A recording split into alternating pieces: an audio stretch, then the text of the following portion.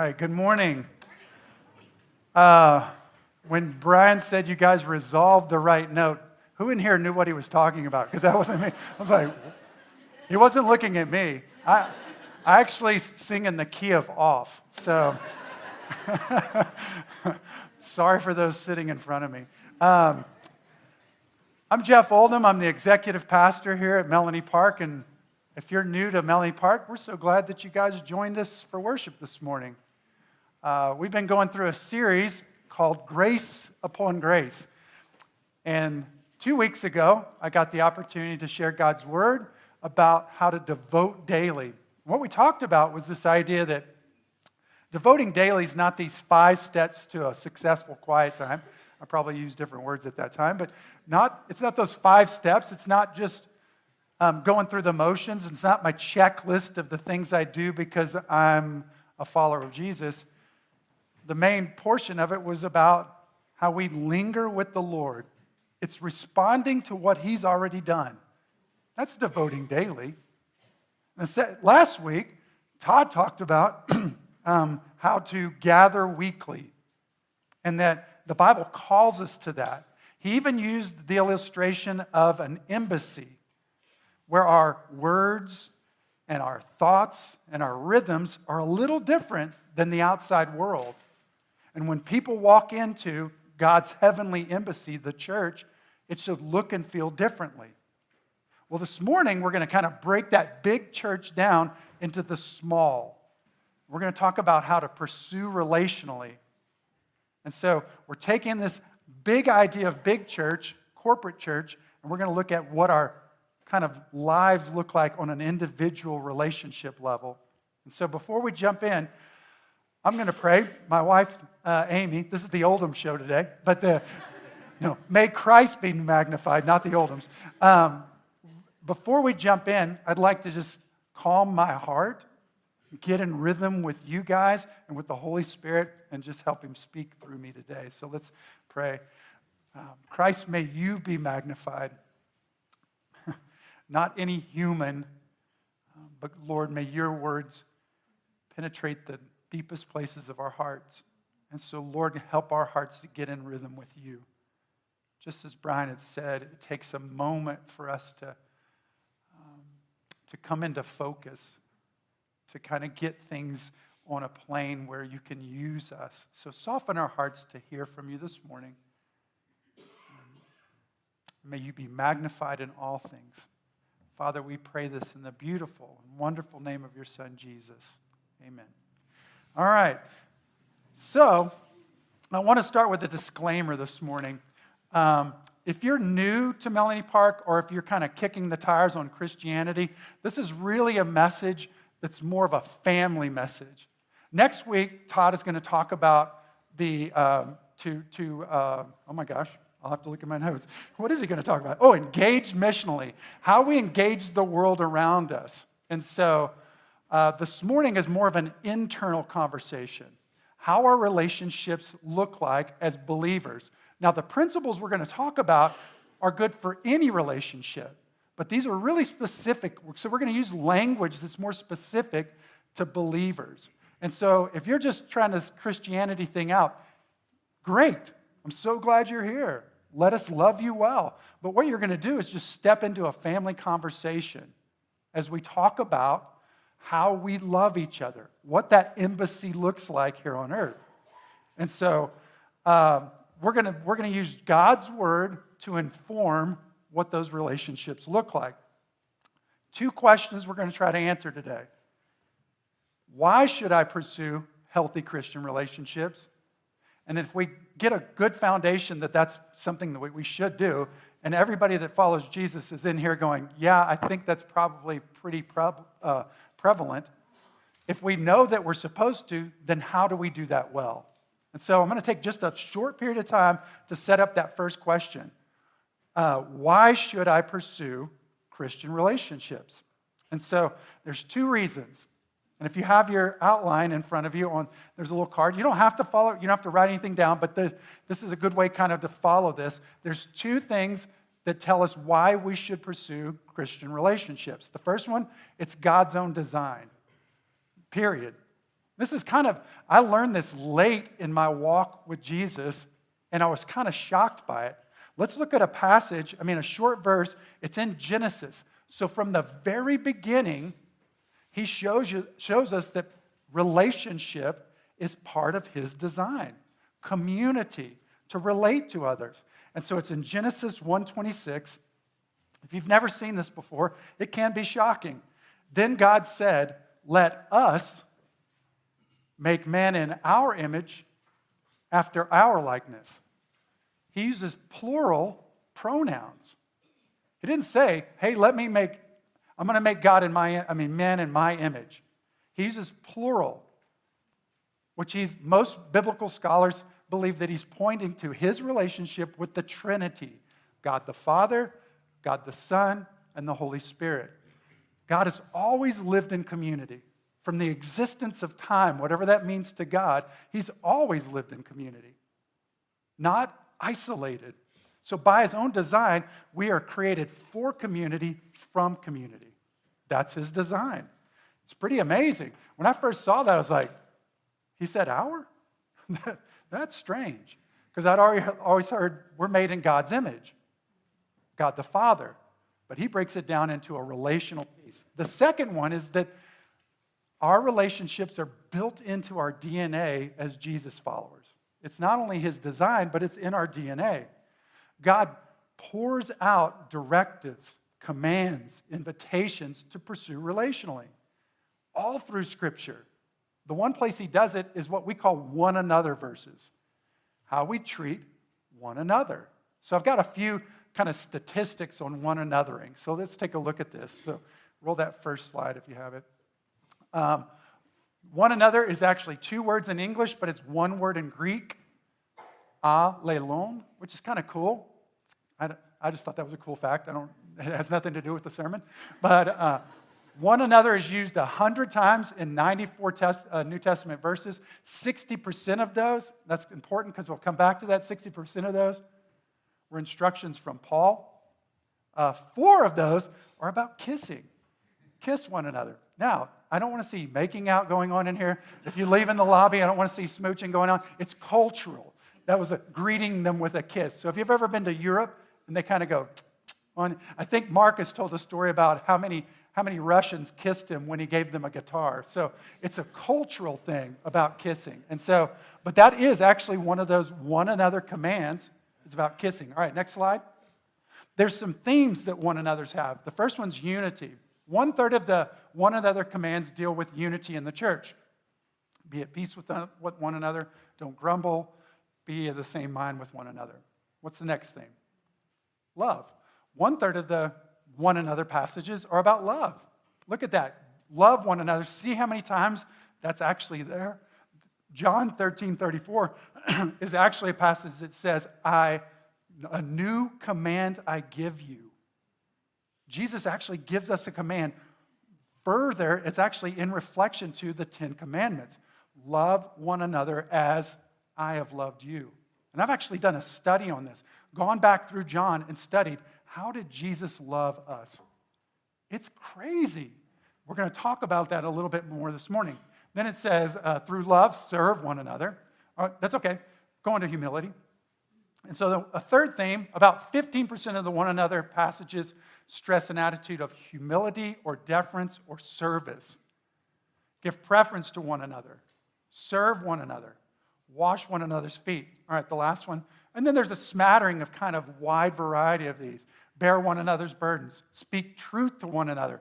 And if you don't believe that one, he says it again in a different way. Don't lie to one another. Boy, that'd make life good, wouldn't it? Encourage and build up one another. So as you can see, the one another passages are built into our DNA.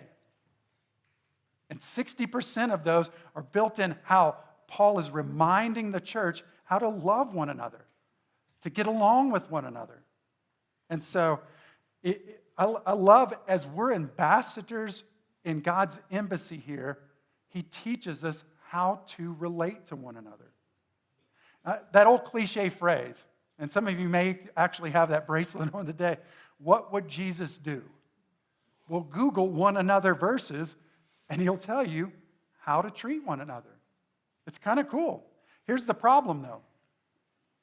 We don't always love one another well, do we? If we're honest with ourselves, we don't.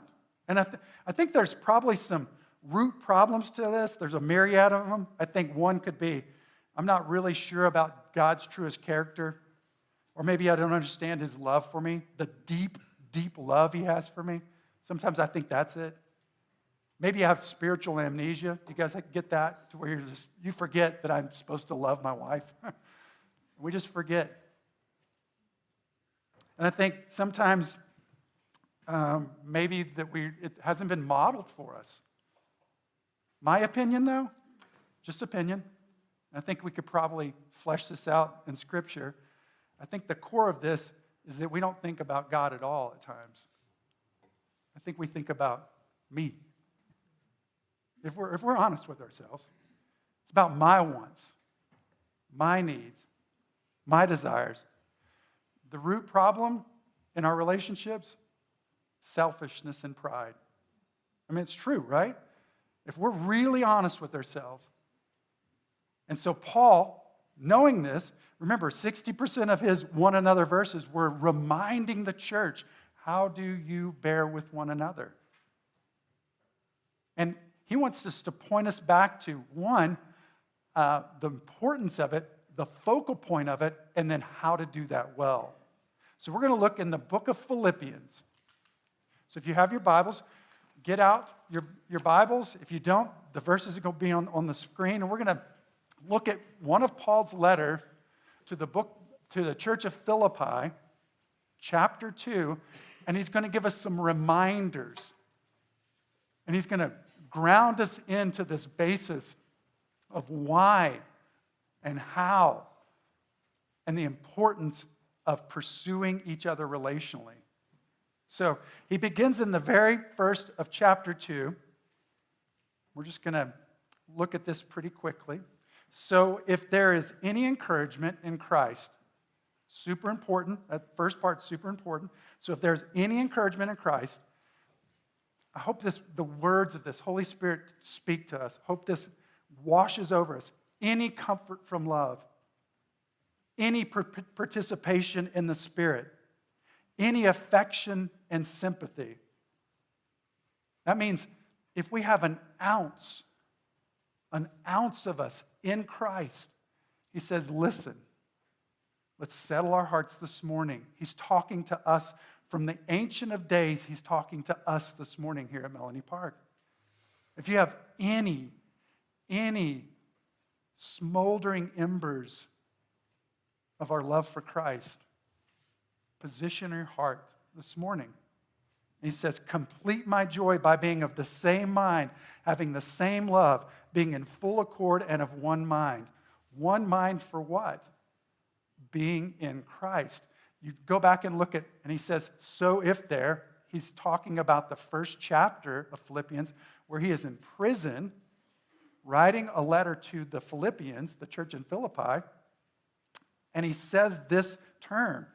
He says, for me to live is Christ, and to die is gain. He's saying my whole identity, all that I am is in Christ. And if you have any ember of that this morning, be of one mind. Settle our hearts. He's setting the stage. Here's why. Because it's like the first button of a shirt. If our identity's not in Christ, we're going to be terrible in our relationships. We're not going to be very good husbands or wives. We're going to be pretty terrible friends. We'll be pretty janky as employees. Because if we don't get that button right, and I'm not going to try to illustrate this, but if I came this morning and I didn't have this vest on, and I start that first button, and I'm like, perfect, boom, boom, boom, button, button, button, button, and I'm like, I look pretty good. What would happen, though? I get that button wrong, and I put that thing in, and I'm like, oh, whatever, boom, boom, boom, and my shirt's all jacked up. You guys would be going, I don't think I want to listen to that guy.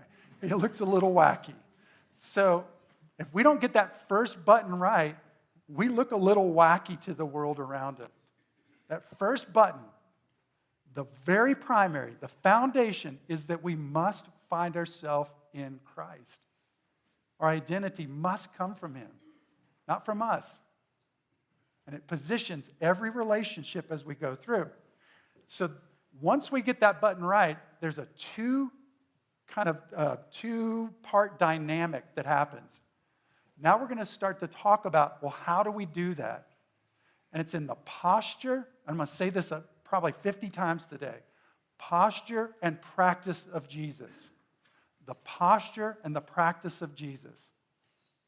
So what do you mean by posture, Jeff? Well, I'm glad you asked, Adam. So posture, verse 3, Paul continues to remind us what this looks like. If this isn't shocking to us, or at least kind of unhinged us from ourselves this morning, I don't know what else to do. And it's not about me anyway. May Christ be magnified through his word. But check this out, verse 3. Do nothing from selfish ambition or conceit. Whoa. Jeff, I've heard this. I've heard this sermon before. Don't be selfish. I mean, that's in Christ. I'm not supposed to be selfish. Listen, I'm a pastor here. I'm not perfect by any means, and my fellow pastors and those of you who know me know exactly how weird I can be. But I'm a pastor, so I should be exemplifying. I should be one of the top ambassadors, right? I tried this for 2 weeks. I've been thinking about this. And I've tried to think, how much of me is self and how much of me is Jesus? And there's this battle going on in all of us. So I was thinking through every little situation I've gone through the last 2 weeks. I am selfish when I am not in Christ, when I am not tied to the things that are good and healthy for me. I am incredibly selfish, even when it looks like I'm not being. The revelation of my wicked heart can be really disorienting. I would love for you guys to do this next week. Really think through how much of this is my wanting what I want in my relationships, my marriage, my friendships, my work relationships. It's amazing. So Paul, in his wisdom, through the work of the Holy Spirit, reminds us, do nothing in selfish ambition, but in humility, posture. Count others more than significant as yourself. Practice. Every Christian relationship should start with a posture of humility. And I'll show you why here in a second. Because then he goes on in verse 4 to say, let each of you not look only to his own interest, but also to the interest of others. Practice. So in my posture of humility, because of who Christ is in me, I can humbly walk into a relationship and I can think, they're just as important or more important than I am. So breathe. Ralph Waldo Emerson, a secular author, actually said this as well. Everyone I meet in some way is my superior and that I can learn from them. Even a secular author sees the beauty of this idea of a posture of humility. Now, I would be, if I'm sitting where you are, I'd be asking the question, okay, but how can every relationship look through that lens? And I think I'm going to call out the introverts in the room, not because you need to be picked on, but it's an inclination. I think many introverts don't pursue relationally most of the time because they've been hurt. And so you may be asking, how am I supposed to look through those lenses like that? How am I supposed to look at the lens of my marriage? You don't know how hurt I've been. You don't know what so-and-so did to me. It's hard to let go. It's hard to forgive. Walking into a relationship with a humble heart many times is not easy. And honestly, if we take the posture of humility, we expose ourselves. I don't like to get up here and preach. But in humility, I think I'll do it because you prepare me. It's not my words. It's exposing. This is the other thing. You may feel like, if I approach relationships with humility, I'm going to get walked on. I'm going to feel like a doormat. Does that resonate? Man, if I serve people and I don't have my interest as the primary, and I'm really looking after their interests, I'm going to get walked on. I'm going to let you into a little secret. When we walk the walk of Jesus, we will be taken advantage of. And it's okay. I'm going to show you why. Paul does this beautiful thing. He ties relationship into the work of Christ. Check this out. Go on to verse 5. Have this mind among yourselves. Think about these things is what he's saying. Which is yours in Christ Jesus. Remember, first button. Our identity must be in Jesus first. Then he says, who, though he was in the form of God, did not count equality with God a thing to be grasped. What? That's Jesus. He's God. As he subjects himself in humility to God the Father. And check this out. But he emptied himself by taking on the form of a servant posture, being born in the likeness of men, and being found in human form, he humbled himself by becoming obedient to the point of death, even death on the cross. The King of Kings, the Lord of Lords, sees he's in heaven. He has everything that at his feet, everything. He is in control, perfectly sovereign, never has a problem to worry about. He looks at his children, and he's brokenhearted, but he sees them as pure because he's pure. He sees all these things, the wonderful natures of heaven, everything at his feet, and he leaves. And he walks in our mess. 2,000 years ago, he landed on earth in an act of humility because he loves us that deeply. Take this, see if you can run every relationship in this point of view. As they're nailing his hands to the cross. As they're nailing his feet to the cross, and they stand the cross up with every intention of killing Jesus. They are taking his life. He didn't do anything to deserve it. He was perfectly pure, never sinful. And yet he looks down on them and says, forgive them. Can we walk in relationship to other people that way? Every single relationship? Because it changes the way we think and do things. And so though his death on the cross gives us life, he also gave us the gift of the Holy Spirit who guides us. When my posture is centered in Christ's humility, it's so much easier for me to forgive people. It's so much easier for me to walk in relationships and not expect something. Because there are three types of relationships that I can think of.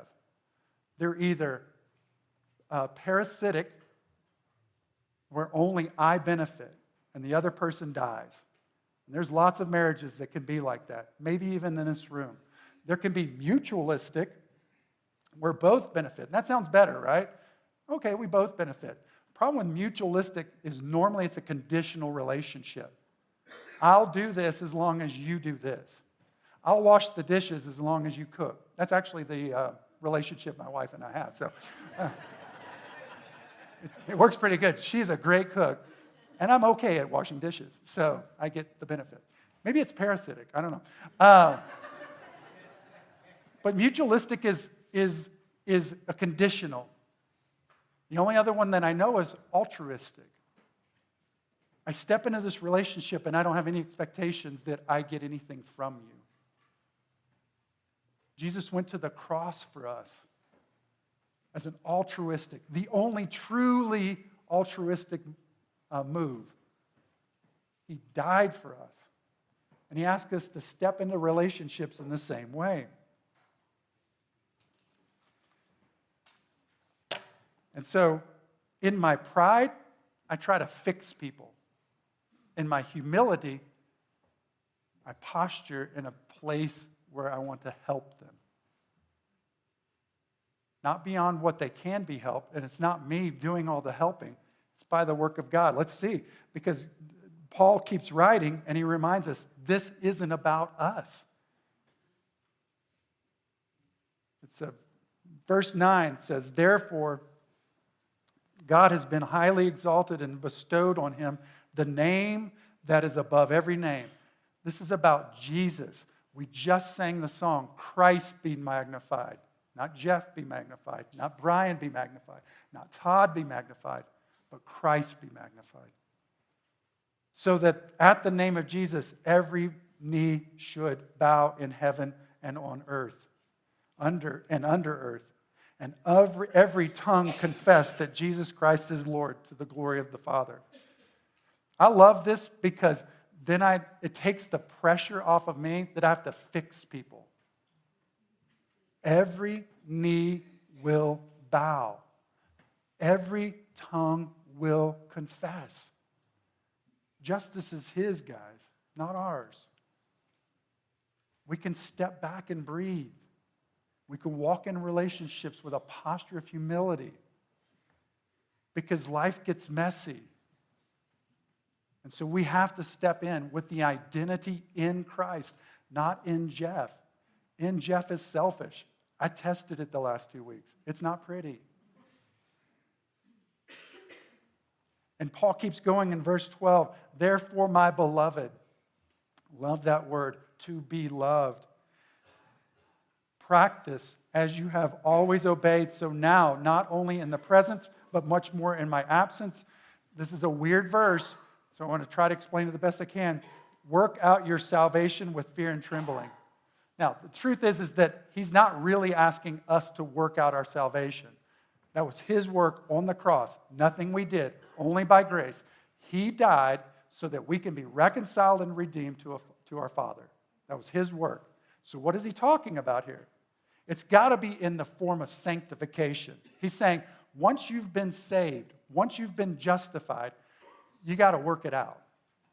We have to engage this. We have to pursue relationally. And it could be messy. With fear and trembling, we walk into relationships that aren't always perfect. And it's okay. Because, look at the next verse. Verse 13. For it is God who works in you. Two things that relieve pressure from me in every single relationship. Three things. I'm in Christ, first button. Second one is that I don't have to fix people. I can help them.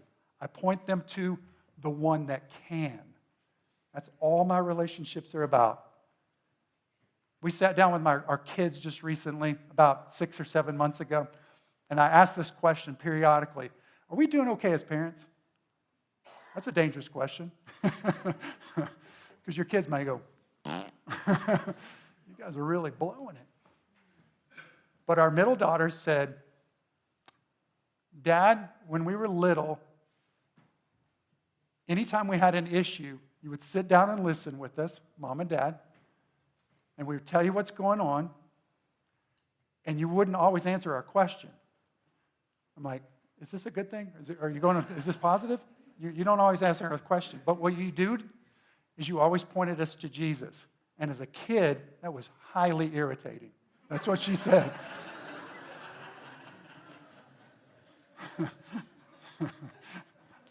Get some gospel. I don't know.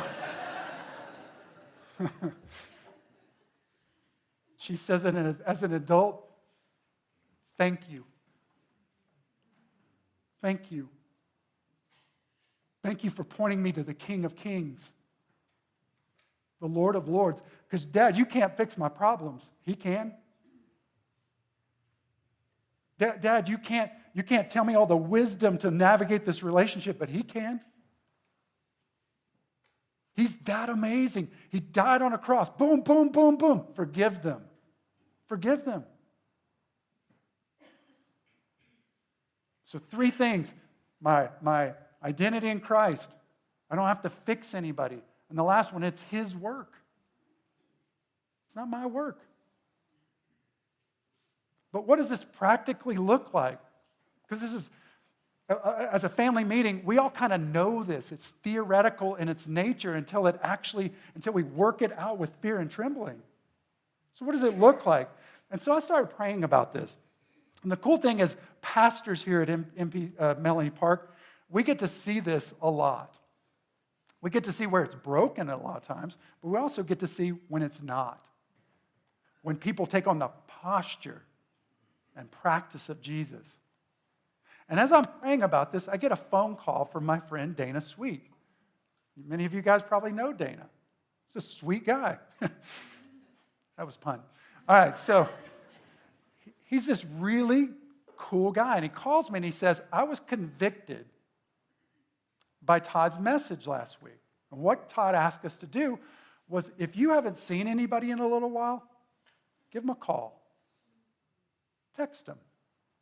Connect with them. Pursue them relationally. So Dana did. What he found out is the person he called, he hadn't seen in a few weeks because they had COVID and had been trapped in their house for a little while. Just needed some prayer. They were doing okay, but they needed prayer would be good. So Dana calls and said, could you put them on the prayer list?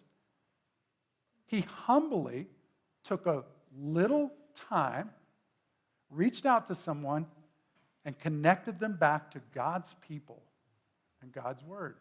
Something simple. So this morning, I have lots of examples of that. But a little caveat here. I'm going to use people's names. Not because they are going to be glorified. We just saw that. Whose name is above all name? Jesus's, not ours. So when I use these people's names, this is not to the glory of these people. The second thing is, in our selfish hearts, we want our name called out. Take a deep breath. It's okay if I don't call your name out. It's all right.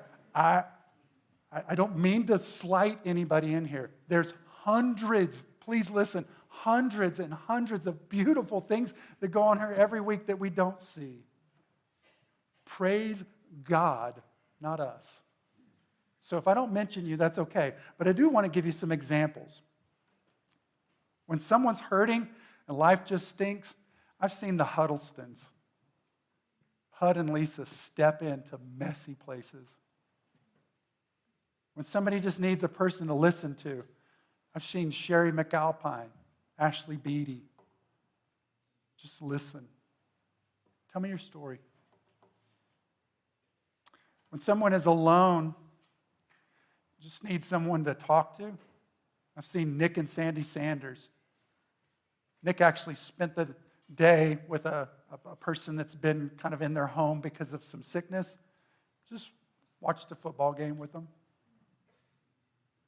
Gwen Sharp and Sharon Smith are beautiful at this.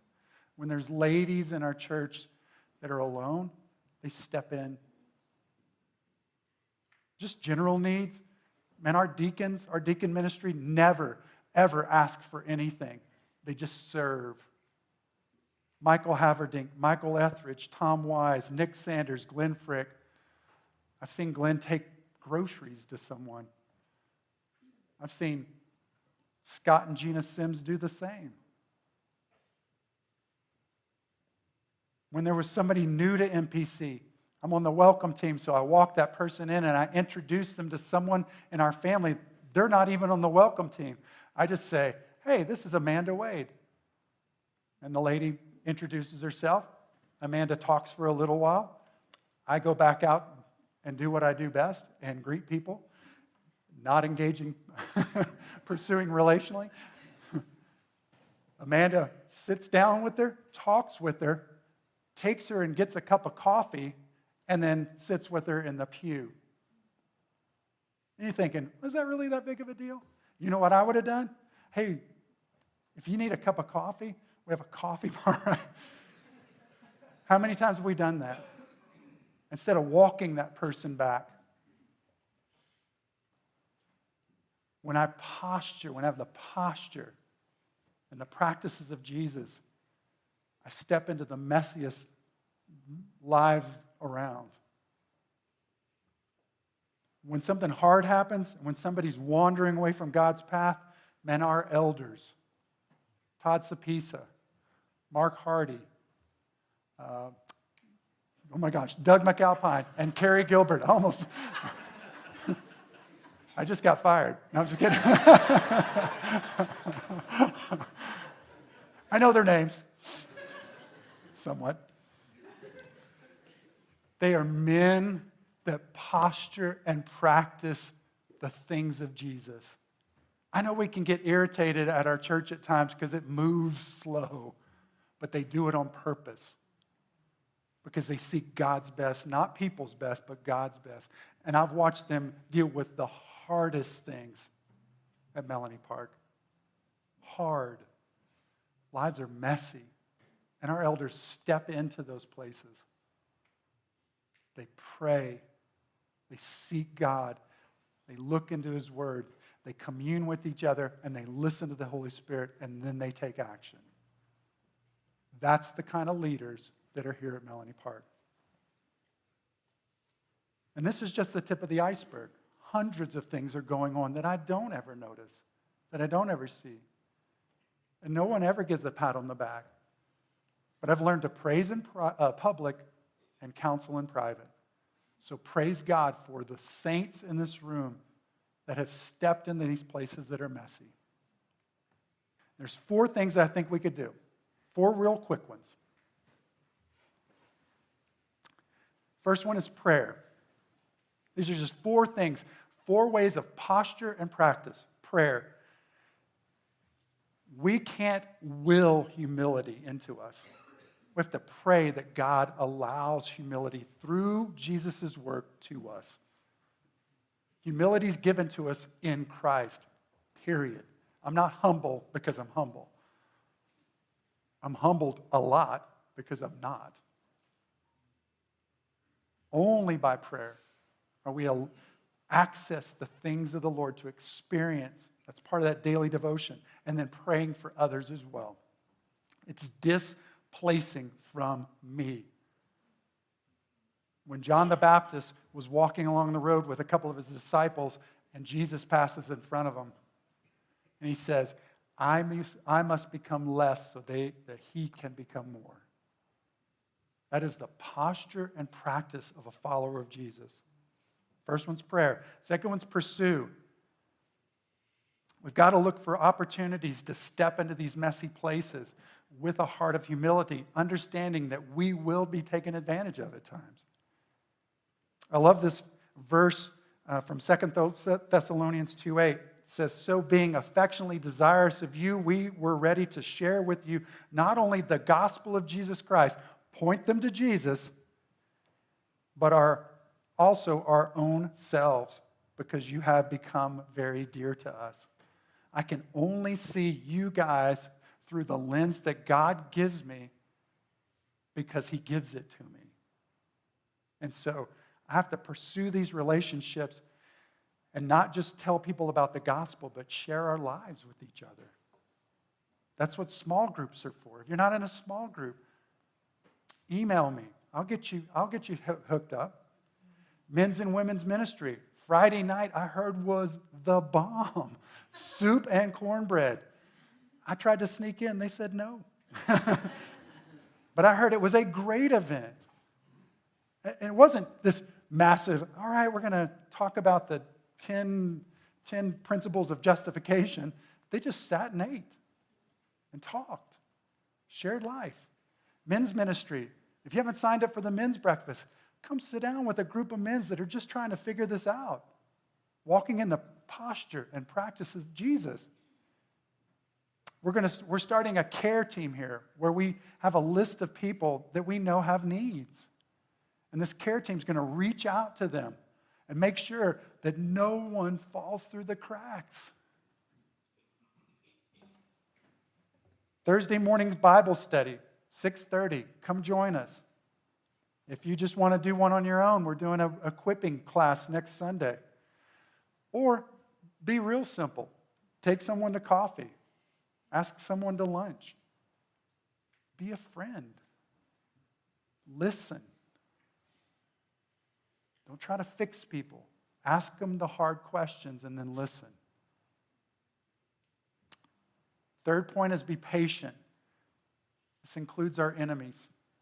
Forgiveness. Be patient. And the last one is point. So prayer, pursue, patient, and point. Point our spouses, our kids, our friends, and family to the one who saves.